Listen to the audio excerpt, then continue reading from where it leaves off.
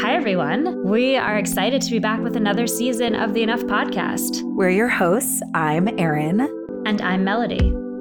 We're here because we really want to talk to the people who are actually making change in the world, not people talking about change, but making change. It's actually what we do every day as the co-founders of Number 29, a communications agency that focuses on sustainability, design, and social change.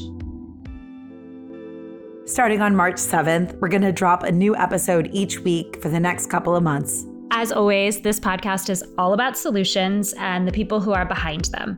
This season, we're looking at ways to tackle some of our biggest challenges, like how do we farm in a way that's good for the earth? How do we build a more responsible fashion industry? And how do we rebuild our supply chains so they're more equitable and sustainable? We all know we have problems, but there are some really tenacious people out there chipping away at them and doing incredible work. And we're going to highlight these people, those who are actually doing the work and not just talking about it.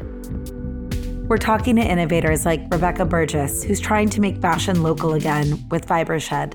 We develop regenerative and regional fiber systems. That's the mission. The vision is to be part of a community of organizations that are reversing climate change.